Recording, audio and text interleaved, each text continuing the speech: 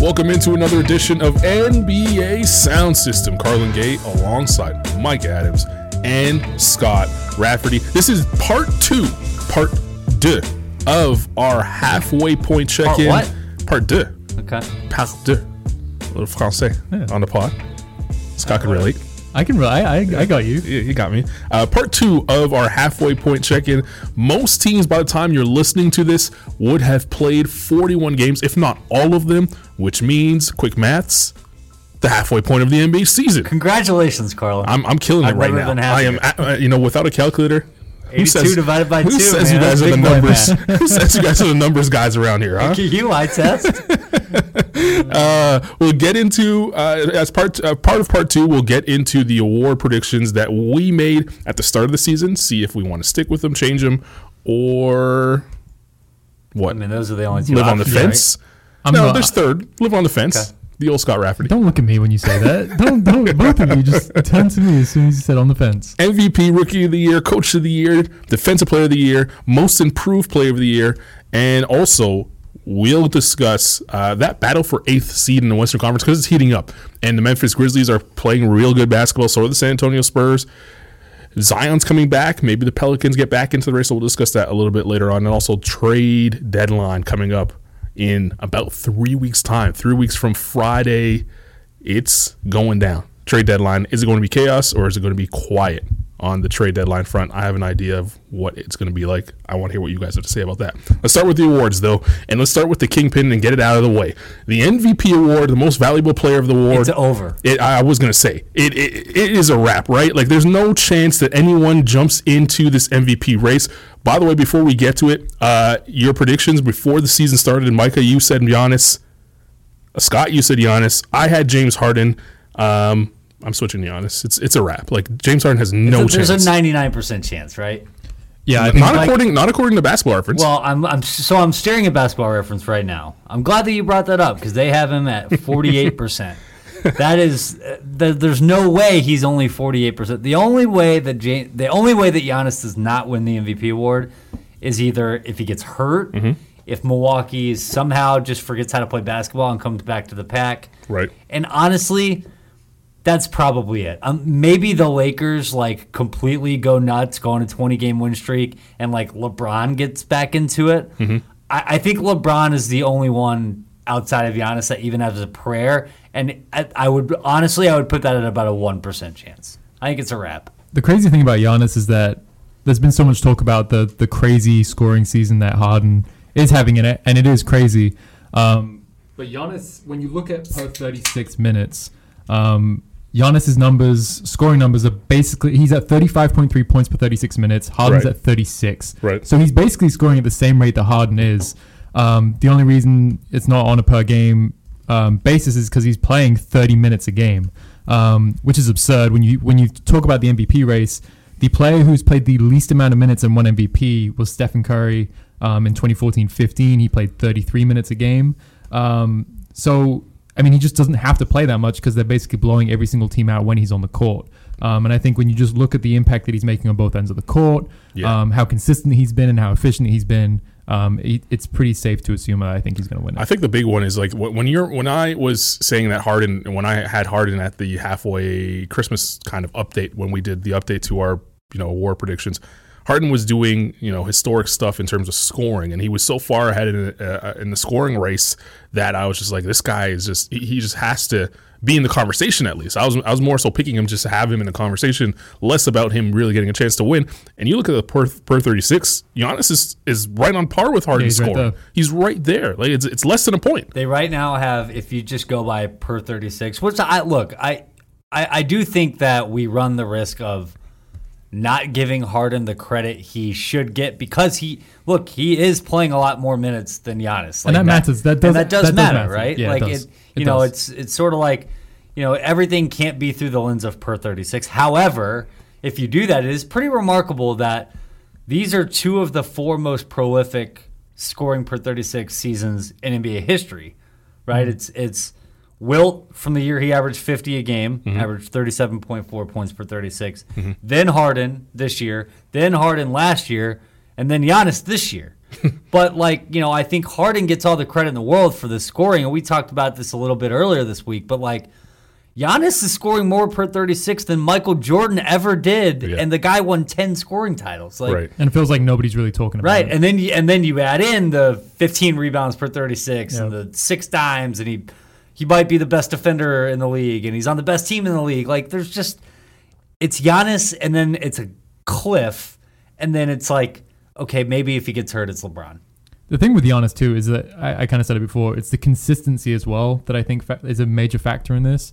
Because as good as Harden is, and as much as he bends defenses and force teams to kind of throw gimmicky defenses at him or defenses that we haven't seen before, there are nights where he just doesn't bring it. Right. Both like he doesn't bring the energy isn't there. He's not saying the right tone, or that he's just off, and it doesn't feel like Giannis has those nights. Off the top of my head, the only night that I can point to where Giannis did not play well this season was against the 76ers on Christmas Day. It seems like pretty much every other night, even if he's not scoring a ton, he's impacting the game on the glass, getting rebounds. He's hustling all over the court, and I do think that also matters in this discussion. Well, if Giannis or if Harden was playing 30 minutes a game, maybe we'd have a different result. We have to make that clear. Is Harden second for you guys? He was second for me going into Christmas Day. And I still think he's second for me. You still think he's I think second? so. I think Anthony Davis and LeBron James are canceling each other out. I actually think Jimmy Butler should deserve of more love than he actually gets right now. I know he's in the he's top not going to be like 6 in he's terms not of going to be like basketball top reference. 3 though. He I don't does think deserve he's not even in the some top love. five. He deserves love, but I don't think he's for what he's doing with a bunch of kids. A bunch of kids. I mean, they're a very talented team, and they're Kids they're though, deep. kids. Okay, sure. I mean, he's not getting over Luka. He's not getting over Harden, over Giannis, and he's probably not getting over LeBron and AD as well, right? So, like you're saying, Micah, I agree with you. Like he can be in this discussion, but I don't think he's definitely not a top 3 to me, and he might not be a top 5. That's tough. That's harsh. That's harsh. I think that LeBron and AD cancel each other out. I think that's being grossly. I think that oversimplifies it. Well, to say that he's not in the top 5 is unfair. but if you look, can't have both at of them. like the yeah, you can.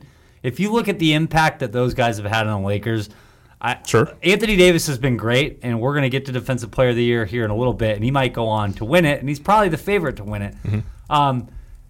That team, quite simply, is light years better whenever LeBron's on the floor without AD than the reverse of that. I mean, they're a lottery team whenever Anthony Davis is out there without LeBron. Sure. They don't skip a beat whenever Davis comes off and LeBron's out there. He's playing at, I think, honestly, this is the best he's played since maybe his second or third year in Miami. This is Not the most disagreeing with you. engaged that LeBron's been on both ends. I think LeBron has far and away been more impactful So he's in second. LA than Anthony Davis. Yeah, to me, it's LeBron is second. I have no problem with that, but I'm saying you cannot have both of them in the top 5. That's my issue. If you have LeBron second, cool, no I argument got you. there. I'm Okay. just saying that you cannot have both of them in the top 5 and then have Jimmy Butler outside of that top 5 because Jimmy Butler has his team in second place, and no one expected this in the Eastern Conference. Is Jimmy Butler a clear-cut better, like, sort of in the MVP conversation? Like, is it so obvious that Jimmy Butler is more deserving of that recognition than Bam Adebayo? Yes, in my opinion, yes. I think so, but I think Bam's an all-star this year, and I think that Yeah. speaks to his value on that team, especially defensively. And I things like that. think in the case of Jimmy Butler, because I agree with you, he's been awesome, right? And like he should probably be a second team, maybe third team All NBA guy. But I think sometimes there's the tendency to look at the teams that are vastly outperforming, the ones that are, especially when it's first or second in a conference, and then just automatically assume that the best player on those teams should be in the MVP discussion. For me, like Miami is sort of like it's not the same thing as when like the Pistons were really good in the East, but like those Pistons teams like didn't have an MVP candidate, But even that's though not they fair. were maybe the best team. That's not fair. Those Pistons teams were 6 deep with 6 veteran players. This is a very deep Miami Heat team, but they don't have anyone. You didn't know who Kendrick Nunn was heading into the season. No, you didn't. You didn't know who, Miles Leonard wasn't going to be doing this before the season started. You didn't know that. You didn't know those things. You didn't know about really. I know Tyler Hero got a little buzz in Summer League, but you weren't expecting him to come out and play like this. And then Duncan Robinson, you couldn't pick him out of a lineup before the season started. So I think that's different than the Detroit Pistons team. I mean, we're splitting hairs, but the fact that we're talking about Jimmy Butler and is he a fringe top 5 guy speaks to the degree that which Giannis has just wrapped this thing up. Yeah, it's because over. that's the only thing that's interesting. Yeah, it's over. It's a battle for second place. Let's just be clear about that. We're not even arguing. It's a battle for second place. So let's move on to a award that maybe has a little bit more debate. That's the Defensive Player of the Year. Scott, I really heard Micah say that he's leaning one way. What do you have? I sort of think it's between Rudy Gobert and Anthony Davis, and I picked Anthony Davis before the season. He was my pick. I sort of lean towards Rudy Gobert right now. The Jazz have been incredible as of late. They're a top 10 defense once again. The numbers with Rudy Gobert on the court versus off the court defensively are pretty stark once again. Mm-hmm. I just don't know if there is. I mean, Anthony Davis does as well, but I think it's them. They impact the game defensively more than pretty much any other player in the league does on a nightly basis. But just with how well the Jazz have been playing and everything like that lately, I sort of do lean towards Gobert. Micah, what do you got? Is it Anthony Davis? I think Davis is going to win it. Mm-hmm. I'm not 100% sure they should win it, but I think he's going to. Okay. I think people might who should not be bored of Rudy Gobert. I really wanted to make a case. So Anthony Davis is great. Joel Embiid's great. Even Ben Simmons should probably be getting a little bit of Defensive Player of the Year buzz as well, leading the league in scoring and steals. I'm sorry. I really wanted to make a case for LeBron to win Defensive Player of the Year. Stop. I started diving into the case, and there's really not much there. I wanted to though. The guy's first in defensive real plus minus. Let's use that as a jumping off point. I'm actually going with LeBron as a Defensive Player of the Year. No, I'm actually going with LeBron. No, you're not. Why not? LeBron's a better defender than Giannis. Like just that. Let's not even talk about Gobert and Anthony Davis. Is he a better defender night in night out? Not about better defender though. No, but you don't always give the award to the best defensive player in the league. It's a defensive player of the year. No. It's the same thing with MVP. You don't give it to the best player every year. You give it to the most valuable player. Sure. I think LeBron's been more valuable defensively this year than like Giannis has, for example. Right now, yes. I disagree, but that's fine. Yeah. There's a strong. The reason that LeBron I don't think can win it is like just the narrative of the Lakers in general. It's going to be Anthony. Like Anthony Davis is going to win that if a Laker wins that. He's the guy that's with the gaudy block numbers. Okay, so remove he has the narrative involved with it. Remove the narrative. Who should win it? Man. It's still probably Davis. All right. It's still probably Davis. Okay. It is. I mean, he's not single-handedly, but I mean, we talk there are so many things that, we can use numbers to gauge, and one of the things that we can't is like the degree to which LeBron has bought in defensively this year. This is the most engaged he's been on that end since Miami in the regular season, and there is zero question about that. I am 100% confident in saying that, but I also think that one of the reasons for that is because of Anthony Davis. Like Anthony Davis, right, before the year started, was saying this is going to be the best defensive team in the league. I'm going to hold everyone accountable, and that includes LeBron James. And the fact that Anthony Davis is getting LeBron to buy in, I don't know. I mean, you can't definitively say yes or no, right?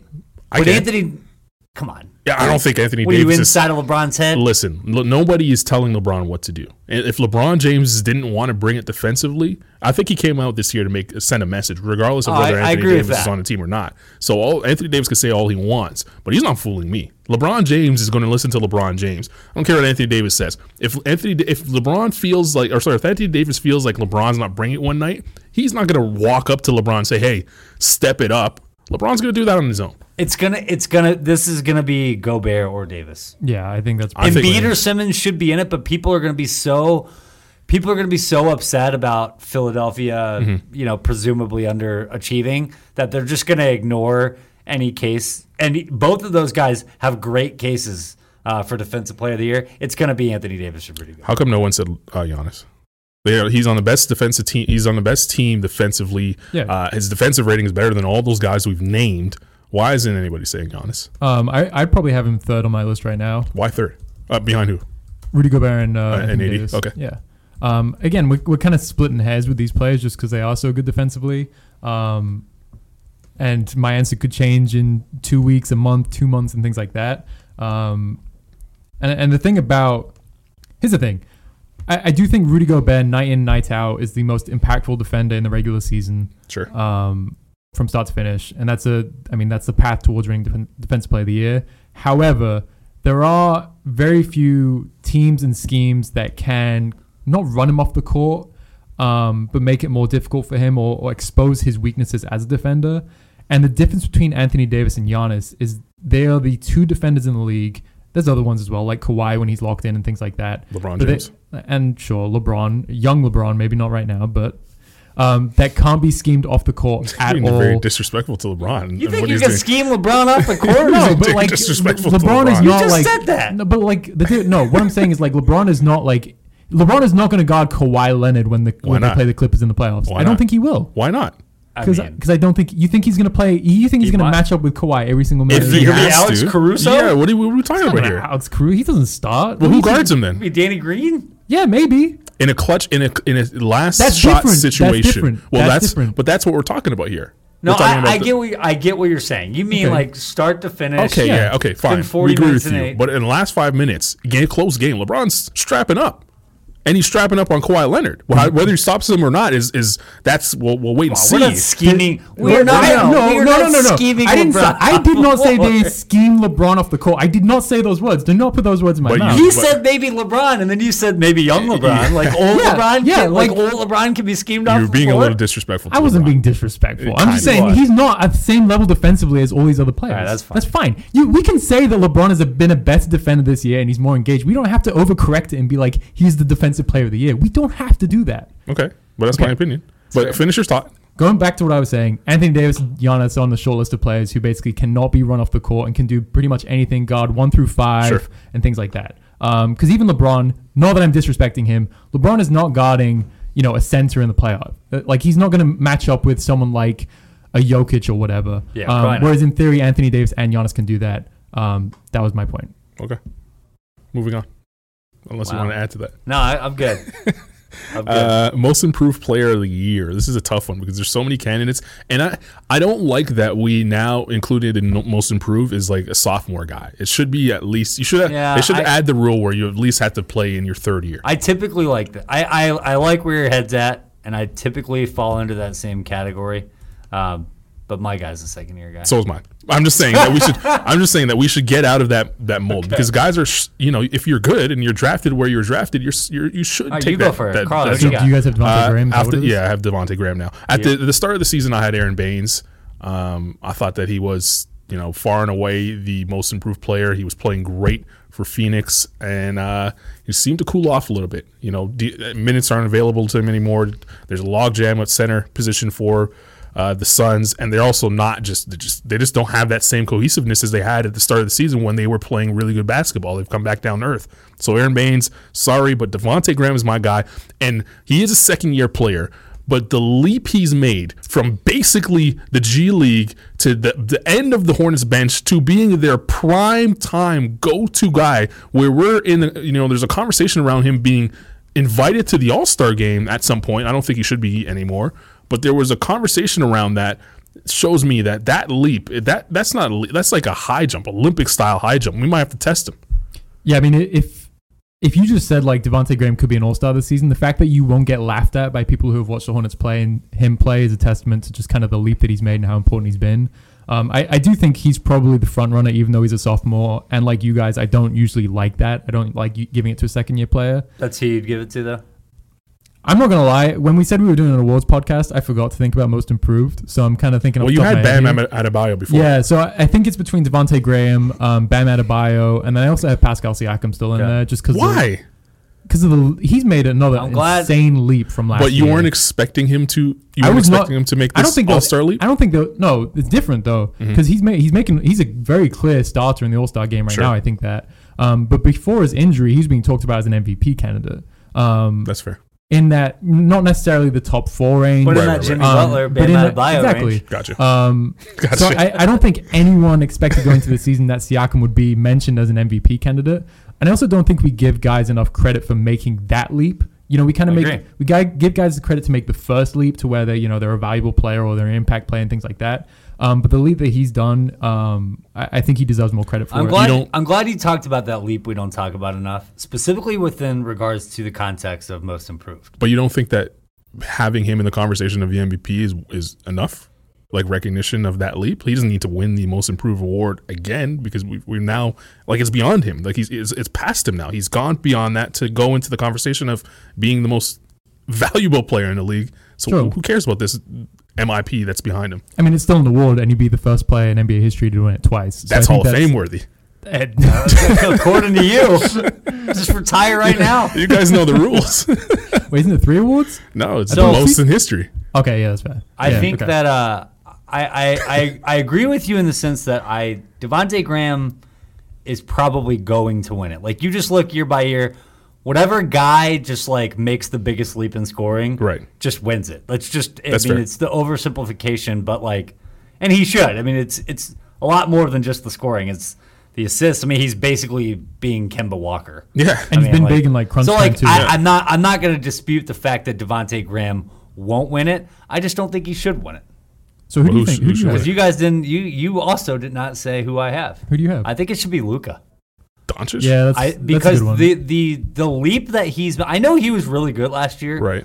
But like, the leap that he's made is so far and away more outrageous than I think anyone in their right minds could have predicted. Even more so than the Siakam jump, because Siakam, like, yeah, he won Most Improved. He was kind of fringe all-star, kind of like Luka was, like probably first 3 guys out last year. But like, we saw him do it in the NBA Finals. Kawhi wasn't going to be. I don't think anyone in their right minds thought that a second-year Luka Doncic was going to come put up a 30 and 10 and 8 That's or fair. whatever he's doing. And he's basically been a top 5 player this year, right? So And he's elevated Dallas to. I mean, they're comfortably in a Western Conference. So I actually think Luka is who I would have. I don't think he's going to win it, just because those guys don't win it. The other name that I think is interesting that right now will not win it, but with another 40 games, maybe he's in that conversation, is Markelle Fultz. Because I think he's a guy that he just put up a huge triple-double against the Lakers. And he's a guy that is he just, the turnaround is so remarkable. People vote for stories. Narratives win awards. Like, we could talk about that. And I think that, if he continues what he did against the Lakers, if that sort of maintains course over these next 41 games, Markelle Fultz, to me, is the one name to watch that could kind of come on hot and make an interesting case, and would just have the story on his side if he plays an active role in helping Orlando continue their playoff push. But Fultz is another guy for me. In pre-production, I said that, jokingly said that we should talk about the comeback player of the year, or as the pros call it, pre-pro. In pre-pro. Pre-pro? I jokingly said that there should be a conversation about comeback play. Markelle Fultz is the comeback player of the year. We can give it to him right now, right? Like, I don't think there's another. That's right there too, right? Oh, come on, knock it off. He's not having. Played 10 games last year, but he's not having a better year than Markelle Fultz. Gordon Hayward's been playing well. Yeah, Gordon Hayward's in the conversation, but like I said, it's a nicer story to give it to Markelle Fultz. It is. This is a guy. This is a guy who was getting crushed, and most said that he should be out of the league, and he's like 21. Yeah. Like, telling him to retire, can't even drink a beer. What are we talking about here? It's not outrageous to think he's going to be better than Ben Simmons when it's all said and done. All right, well, we'll stop the conversation. We're going to tease that for next week. Yeah, leave that for next week. We'll move on to Rookie of the Year. You're trying to tell me never? Rookie of the Year. All right, we all say Ja Morant, so let's just move past that. Who's second? It's still Zion. He hadn't even played yet, and it's still Zion. Okay. He can't win it. Ja's been too good. This is not a situation where I don't think that there's any, like, he would have to come in and average 35 points a game. That was one of my bold predictions. Yeah, that's a bad bold prediction. I'm sticking with it. I think that the and I'm the biggest Zion guy in the world. You are. You're one of the biggest of all time. I think that the impact he's going to make on the highlight reels is going to pressure a lot of people in the media to vote for him. He's going to finish second because for something else that we'll talk about later. But sure. Something real quick on that. If if Zion does make his debut against the Spurs and plays every single game for the remainder of the season, which I'd be shocked if he did. There's only one back-to-back the first back-to-back they have is not till like the middle of March, and he's not expected to have any minutes restrictions as well. I don't think he's playing every game. Okay. But even if he did, he'd play 38 games this season, right? Mm-hmm. The fewest amount of games that someone has played in NBA history and won Rookie of the Year is 50, which was done by both Patrick Ewing and Vince Carter, but Carter's came in a lockout-shortened season. He would have to be absolutely absurd to win Rookie of the Year with 38 games played. A lot of the and reason he might be, by the way. He might be. If he might be, but John if he's Morant, as good in the regular season as he was in the preseason, that might qualify as. The other thing too is that if he does actually play and he plays really well, and the Pelicans actually make the playoffs, that will fuel his case. But also, John Morant, it's not like John Morant's been the best rookie. John Morant has been really good. He's not like a default. He's not winning it like Malcolm Brogdon did. No, he's legit been really good. Fair. And the Grizzlies, as we were recording this in the 8th seed in the West, it's not like he's just putting up big numbers on a bad team or anything like that. So I do think it's going to be very difficult for Zion to win Rookie of the Year. Right. But I mean, he could finish second place. I don't think he'll win Rookie of the Year, but it's my bold prediction. Okay. You got to be bold. It's not Stick with it. It's not a light prediction. It's a bold prediction. We'll move on to Sixth Man of the Year. Micah, you had Derrick Rose. I had Montrezl Harrell. No, sorry, Scott had Montrezl Harrell, and I had Spencer Dinwiddie.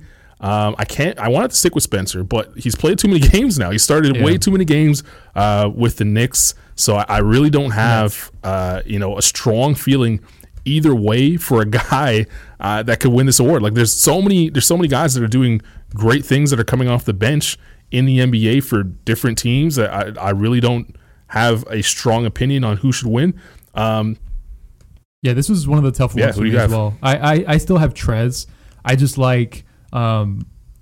think he's so valuable to that Clippers team because he is their best big. And the way that he complements Kawhi Leonard and Paul George offensively in particular is just so important to that team. The way he rolls to the basket, finishes around the paint, can take pressure off of them in that way. Sure.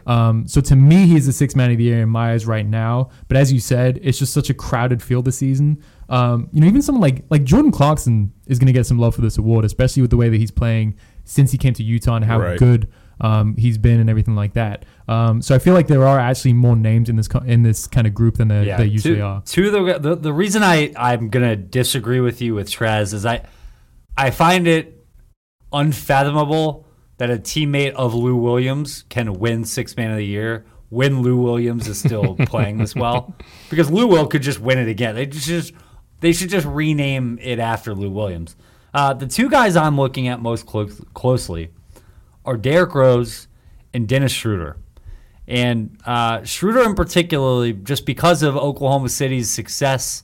And look, we were joking around in Slack the other day, and somebody put up a blind resume with Chris Paul, with SGA, and with Schroeder. And you kind of knew who was who, but he wasn't that far off of those other two guys getting a lot more respect than I think he is.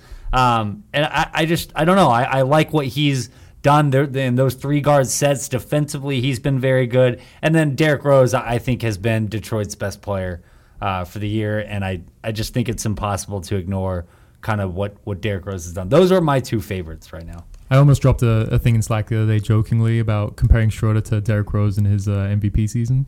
But I decided to hold off on that. Yeah, thank you for holding off on that. That was a good call by you. No, Schroeder's been great. And he also, according to NBA.com, leads all bench players in scoring this season. And a lot of the time this goes to the highest scoring player off the bench, for better or for worse. But he's played well this season. Add him to the list of guys who play well after leaving Russell Westbrook. Here we go. That's a conversation for another time, but man. It's a long list. Coach of the Year. This is an interesting one. I'm going to start here. I'm with you on Schroeder. This is the most obvious call in the world. Go ahead. That you're gonna make. What do you think it is? You're gonna say it's Nick Nurse. Yeah, absolutely. I'm going to say it's Nick Nurse. Of course you are. I agree with him. I'm 100% no. Nick Nurse. And here's why. This is a team that has lost. I mean, the training staff was probably injured on the Raptors. They were walking Band-Aid They needed to just be wrapped in bubble wrap. And it wasn't just guys that are part of the rotation. We're talking about Kyle Lowry being out. We're talking about Pascal Siakam being out. We're talking about Fred VanVleet being out. And they didn't really skip a beat, and they're still in position to make a run and at least finish second place in the Eastern Conference in the second half of the season. And that's in large part due to Nick Nurse and the system he's put in place. And not the offensive system, the defensive system. I think that this team defensively has been so far beyond what we could have imagined that we're overlooking it. Because Nick Nurse has come in, he's being that offensive creative genius that everybody expected, Kawhi Leonard to flourish under. Last year he had Kawhi Leonard and Danny Green, two great defenders on the perimeter, two guys that could really go out and lock down. Doesn't have him this year. Guess what? The team's better defensively this year than they were a year ago. You mentioned, Serge Ibaka gets hurt. They didn't miss a step. They still managed to handle their business defensively. Marc Gasol, who was the captain, the quarterback of this defense, their defensive rating without him, 1 point difference. This is a very good defensive team, and I know that Dwayne Casey put a lot of this foundation in place, and he's kind of built off of that. But the fact that you can just plug and play players into the system and they dominate the way they do defensively, like they have a true identity now.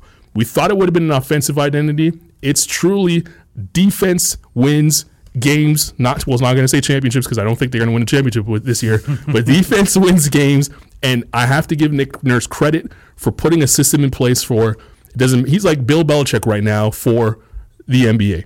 You give him anybody, and he's going to figure out how to use them best. It's the Raptors, as of this recording, have the second best defensive rating in the league. In the league, which is insane when you think of, as you were saying, all the players that they've lost to injury and the amount of time. The thing I like about Nurse too is that he's just not afraid to try stuff. He'll throw anything to any team. We saw him throw a really aggressive trap at James Harden, and after the game they talked about how, look, it didn't work. They made shots, they won, but we'll adjust and we'll try something else. Which I think is what the regular season is about. You want to have coaches who are not afraid to try things, so they know what to expect or what they can use in the playoffs. We don't have to talk about Nurse that much longer because basically everything you just said I agree with. They've just exceeded expectations, fighting through injuries and everything like that. I think he's the coach of the year right now. I got him 4th on my list. What? Wow. This is as disrespectful a thing you've ever said on this podcast. I think that all the injury stuff is completely fair. Like they've been. I mean, they have not had their team right. I think they've missed the second most injury, right?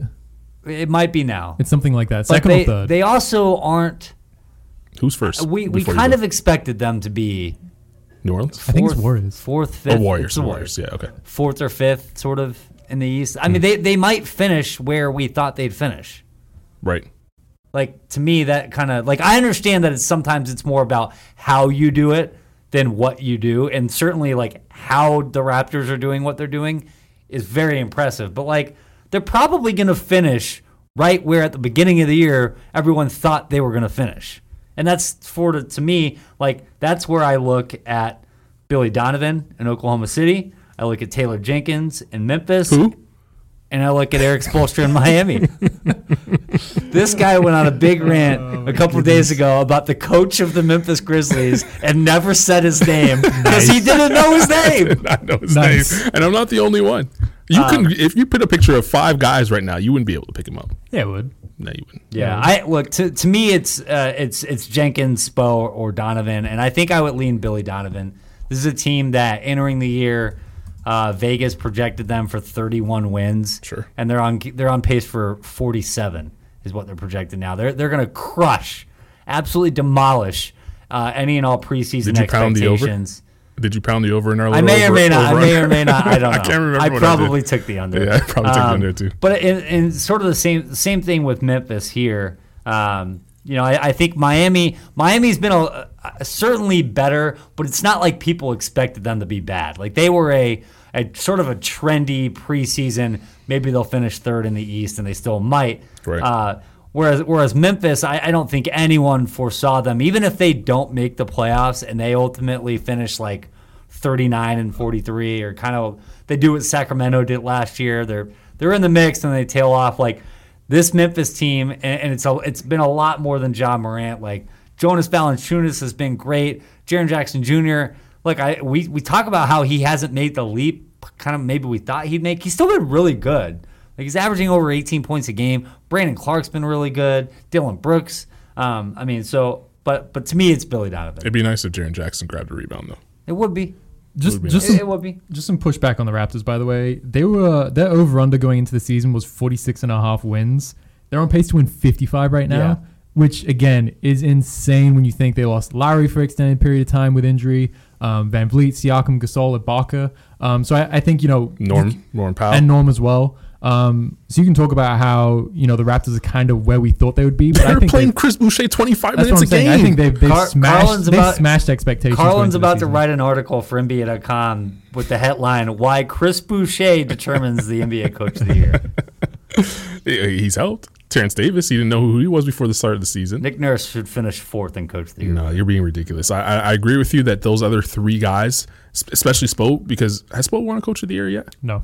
I don't think so. It's criminal that he hasn't won it because he's been really, really good as a coach. Memphis coach? Taylor Jenkins. Attaboy. Yeah, I'm on it now. Can't pick him out of a lineup, but I know his name. But he's done a good job in Memphis. But like I said, Nick Nurse has exceeded all expectations. No other coach has lost the amount of talent that he's lost this season. And I'm not just talking about the injuries this year. I'm talking about the best player in the league left his team, and he still has them competitively. A month ago, people were talking about this team that they could make the finals before all these injuries hit. True, yeah. Nick Nurse, man. That's Nick Nurse. I agree with you. We'll move from the finals talk to just playoff talk. And, Micah, you could lead us off. There's a little bit of a conversation around the 8th seed in the Western Conference because apparently this might decide who wins Coach of the Year. Memphis, San Antonio, Portland, New Orleans. Who is it? Who gets a chance? I mean, New Orleans. Let's be fair to the listeners out there. New Orleans right now, we're only throwing in there because they're getting back, or they're getting a guy who's super talented in Zion Williamson, but they're still way off the pace right now. They're four games behind. That's not that much. That's a lot. You have to win twice as much as you're losing. I've been beating the New Orleans Pelicans drum since 3 months before the year started. Right. I'm not stopping now, baby. Okay. So you the think Pelicans are my gonna... pick to finish 8th in the West because and Gil talked about the schedule too. Like, they play San Antonio 4 more times. Right. They play Memphis 4 more times.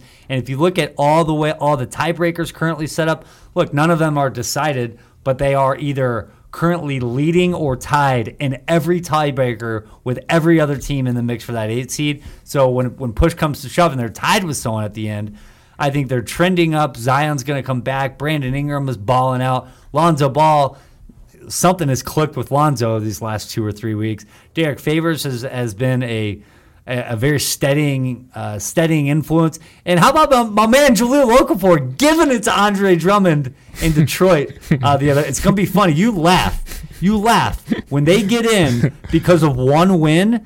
You could point to that game in Detroit where Jahlil Okafor, in a game that they did not have, obviously Zion, right. No Ingram, no right. Favors, no Redick, no Ball, no Drew Holiday. No, they did have Ball. No Drew Holiday. They won that game because of Jahlil Okafor. So when you write your Chris Boucher determines the Coach of the Year, that's when I respond with my why Jahlil Okafor is the reason that New Orleans made the playoffs. Well, New Orleans has the 10th easiest schedule the rest of the way, according to Tankathon, at the time of recording this on Thursday at 1 p.m. Eastern time. They still have to play the Bucks. They still have to play the Lakers twice. They still have to play the Jazz twice. They still got to play some Nuggets games. What do you think, Scott? Do you think they have a chance of making the 8th or someone else? No, they have a chance. Sorry, let me repeat this. Are they going to make... Of course he thinks they have a chance. Everyone has a chance. To Scott. He is the definition of Lloyd Christmas. This is my time to sit on the fence. Yeah. Don't do that. I have no idea who's going to get the Oh, my God. At least handicap it for us here. Give me percentage-wise to all the teams that they're involved. And if it doesn't add up to 100, you're done. Yeah. Bring your calculator out. 25% each from Memphis, San Antonio, Portland, and New Orleans. Well, you hear that? Golden State Warrior fans and Sacramento King fans, you have 0% chance of making the playoffs. At least you were off the fence about that. I do think it's between those 4 teams, though. Memphis has been great lately. I still kind of wonder if they're just going to... Like, if Ja hits a wall... as good as they've been from top to bottom and how much depth they have and everything like that, I think that would hurt them a lot. If only they had a veteran swingman just waiting in the wings that hasn't played all year that could really help them do that, right? He who shall remain If only they just had someone. Does he have to be a champion, he'd be a Finals MVP? He'd be fun if he played up for this team. You think so? Yeah, I think he'd be great. Iguodala. We might as well say his name now if it's. Well, we're not talking about Jay Crowder. I mean, he's been all right.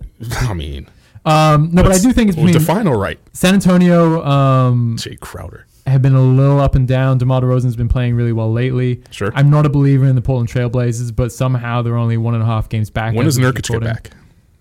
I think they said like February, right? February or March. You don't think he but gives again, him a boost? the way his injury, I think even if he's back, he's not really going to be back. He's a big. He's not like fueled by athleticism. Yeah, there's also a huge mental thing that you have to overcome when you come back from an injury like that. Sure, but he's not being expected to be the same guy. Okay, we're not expecting him to be the same guy as he was a year ago, but he'll come off the bench, give you 15 minutes. That's not a boost. It's a boost for sure. Right. I just don't know if you could point to Nurkic and just say he's the reason they're going to make. He's the reason they are or not. I don't know. That's me personally, okay. But I mean the guy's legs snapped in half right 10 months ago. Yeah. So. And he's a big dude. Yes. What's that shot at his weight? No, he's a big guy. He's like 7'1" or something. By the way, the last time we called out someone for New Year's resolution, he responded, and now Nikola Jokic is the MVP candidate. I'm not calling him fat. Don't put words in my mouth. You might as well. You might because Jokic is balling since we said that. Since Micah said that. Sorry. Since Micah said that. Yeah. 3 times. The views are ours alone and not those of the NBA and teams that are a part of the NBA. I mean, Nurkic still said at 7 foot 290. He's a big dude. I'm not calling a lot him of weight to dude. put on a surgically repaired. So, so can we get an answer or no? Yeah. Stop. I told you I was between those 4 teams. Well, yeah, we know. Pick one. Give one 26. I want to see Memphis get it. There we go. I want to see Memphis get it. Okay. I actually think the Spurs are going to continue their streak. History's on the line, and I also think that they're going to make a trade, which Pop doesn't do in season 2 often, but I think he needs one. Yeah. I think he needs to make a trade. Like who are they trading? Well, it's not going to be like a drastic trade. It'll be something small to add to I don't know, a shooter or something. It'll be in the realm of the Jeff Teague to Atlanta trade. Something small like that, but Pop will find a way to add that piece to the puzzle, and off they go. Okay. So the Spurs finish 8th. Pelicans. Pelicans, Spurs, and Memphis battling for 8th seed. Interesting. Speaking of trades, let's talk trade deadline. 3 weeks away. Before the season started, I didn't think we would have a chaotic trade deadline. I'm walking that take back. I think there's going to be some fireworks. I think over the next 3 weeks, there's going to be some fireworks, and it's going to start with Andre Drummond on his way out. Don't know where he's going, but I can't see Andre Drummond getting past the trade deadline still in Detroit. I think the league as a whole collectively is waiting for that card to fall. Once it happens, the floodgates are going to open. See, I could see him not being traded before the trade deadline. I know there's been talks about it looks like it's going to happen. You've almost got me to say something bad about Detroit, but I want to keep my job, so I'm just going to let it go. I think there's been reports that they're looking for a first round pick in return, right? And no one's offered that yet. It's just risky because he's already talked about how he's going to decline that player option for next season, so he's going to be a free agent. So if you're a team like the Hawks that already have so much space, moving forward and can offer him a max contract or anything like that, there is some benefit to parting ways with a first round pick to get him and have the rest of the season with him. But you're not losing a ton if you just wait it out. So I wouldn't be surprised if he does not get traded. It seems like he is going to be, but I wouldn't be surprised. I don't know what to think about this trade deadline. What's the pushback on this on the trading the first round pick from this year's draft? Like for anybody. But that's what I'm saying. For Drummond, if he's gonna be a free agent, the Hawks might as well just keep on to that pick and be like, if they think that they are the number one team for him, okay, you're going to offer him a max contract day one of free agency, and then you're not losing anything by getting him. I thought you were saying it in the vein that the Hawks were afraid to give up a number one pick because if you're a team out there, I'm saying who cares about the it's number sort of one like pick when like the Knicks traded for Carmelo Anthony. Like, why did the Knicks trade for Carmelo Anthony? He was going to sign there anyway. Right. And why didn't the Lakers? Why with the Hawks? But why didn't the Lakers trade for Paul George? Because he was supposed to sign there anyway, and they never got it. That's true. It's true. So it's true. NBA players are so sensitive. Like if you like a guy, you have to go out and get him because if he feels any slight, any way, shape or form, a guy especially like Drummond, he'll go play somewhere else. The flip side Out of of that too, spite. though, is that the Hawks are one of very few teams that actually have cap space to offer that kind of contract. Right. So the teams for Drummond that are going to be able to offer him the money that he wants and the position on the team, like the role that he wants, is basically them and might not be anyone else. Either way, we're probably talking about too much about Drummond. I think we're gonna get crickets. You I think don't so? see. I'm Yeah. starting to think the same thing. Because I don't know. Even like usually the way I look at the trade deadline is it's sort of like it's like a fuse that goes off and it's a powder keg and it can snowball out of control and like one team panics and does something and then that causes another team and another team and another team. I just don't know. Like even if Andre Drummond does get moved, like nobody else is. It's not like a domino effect because Atlanta doesn't like. It's just Atlanta or Charlotte or any of these teams is not. It's not somebody that is going to cause like, oh my gosh, Atlanta just got Andre Drummond. Okay, what are we going to do now? Right, but I'm not saying it that in terms of that being the domino effect and everyone being afraid. I think it sets the market for then to now offer a Tristan Thompson, for then to now try and get a not Blake Griffin because he's hurt now, but other bigs around the league or other guys who can, an Iguodala. Once you find out what the market is out there, you can offer maybe certain things. Tristan Thompson and like Aaron Baines and those type of guys, but I don't think it's going to be like I don't think we're going to see DeMar DeRozan get traded to a contender. I don't think so either. I don't think we're going to see Kevin Love get dealt. I don't know if those names that really, truly, honestly move the needle, like Tristan Thompson getting dealt to like Boston would be a big deal, but it's a big deal in the way that like I don't know. That's not like the Lakers trading for Pau Gasol. Sure. Or anything. I don't think like that magnitude of a move is out there. Now, I don't know. Who knows? Maybe the Lakers find a way to trade for Bogdanovich from Sacramento, and then that makes the Clippers freak out, and then the Bucks freak out, and then I mean, who the hell knows? But I would lean more towards crickets than chaos. Okay. If you're the Bucks right now, do you make a move? They got your boy Eric Bledsoe. Why would you make a move? We've talked about this a lot already, though. The difficulty with them is just finding someone that they can trade for, given the salaries that they have. Like with Chris Middleton and Giannis, and then how important Brook is and the money he's making. Like there's not many ways that they can go and get like a third star or anything like that.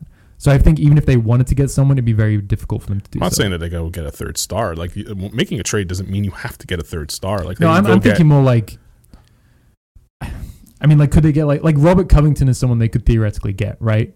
Yes. But again, to do that, they're going to have to trade someone like Eric Bledsoe or Brook Lopez. I mean, I'm running to the phone. I mean, I'm talking to the wrong person here. I'm Running talking to the person. You who- wouldn't run to the phone You for need to- Eric I'm Bledsoe? talking to the person who Look wants at to me. mod- Look at me Yeah. when we're having Wait a this second. conversation. No, wait a second. I'm Let me talking ask to you the guys person this. who wants to All mod jokes DeRozan aside. and the Bucks. All jokes aside. Robert Covington's available for Eric Bledsoe straight up. I don't know the salaries. I don't know if it works. I'm not getting to know that. But you wouldn't be running to the phone to make that deal happen if you're a Bucks supporter, a Bucks fan, a Bucks janitor. You wouldn't run to the phone to complete that trade. You'd rather have Eric Bledsoe over Robert Covington. Is that what I'm hearing right now? No, you'd rather have Robert Covington. Wow, okay. I don't know. What do you mean you don't know? Yeah, you do. We don't need to talk about this. Yes, we do. No, we don't. Eric Bledsoe over Robert Covington. Are you kidding me? So Yeah. what then? George Hill starting point guard? Yeah, Yeah, George Bledsoe had a career year, He's renaissance also year. playing like That'd be fun. 18 minutes a game.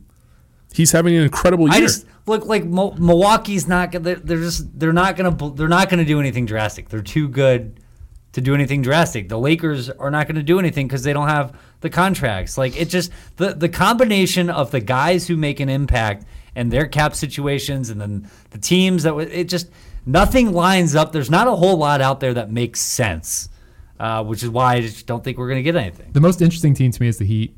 Again, we've talked about this before. They just have so many expiring contracts that they can put together an interesting deal. And Right. they can go and get someone. Like What if they wanted to get a Chris Paul, for example, they could put the contracts together to do that. It's just whether or not they want to. And would Oklahoma City want to? Right. Right. Like that too. it's the manner of which all of this is unfolded. Like the only guy really out there, I feel like that if Miami was truly honestly ready to just let's go all in, let's try to win it. If they really wanted to go get Kevin Love, they could go get Kevin Love. Right. Right. And Cleveland would probably say, yeah, no problem, whatever it takes. But so you brought up Chris Paul. Another guy like Mike Conley is a guy that Utah's having all this success with Mike Conley out. Could they maybe decide, you know what, like we'd be better off having another big wing or something. We'll trade Mike Conley to Miami. Like, I don't know. That seems pretty far-fetched, right?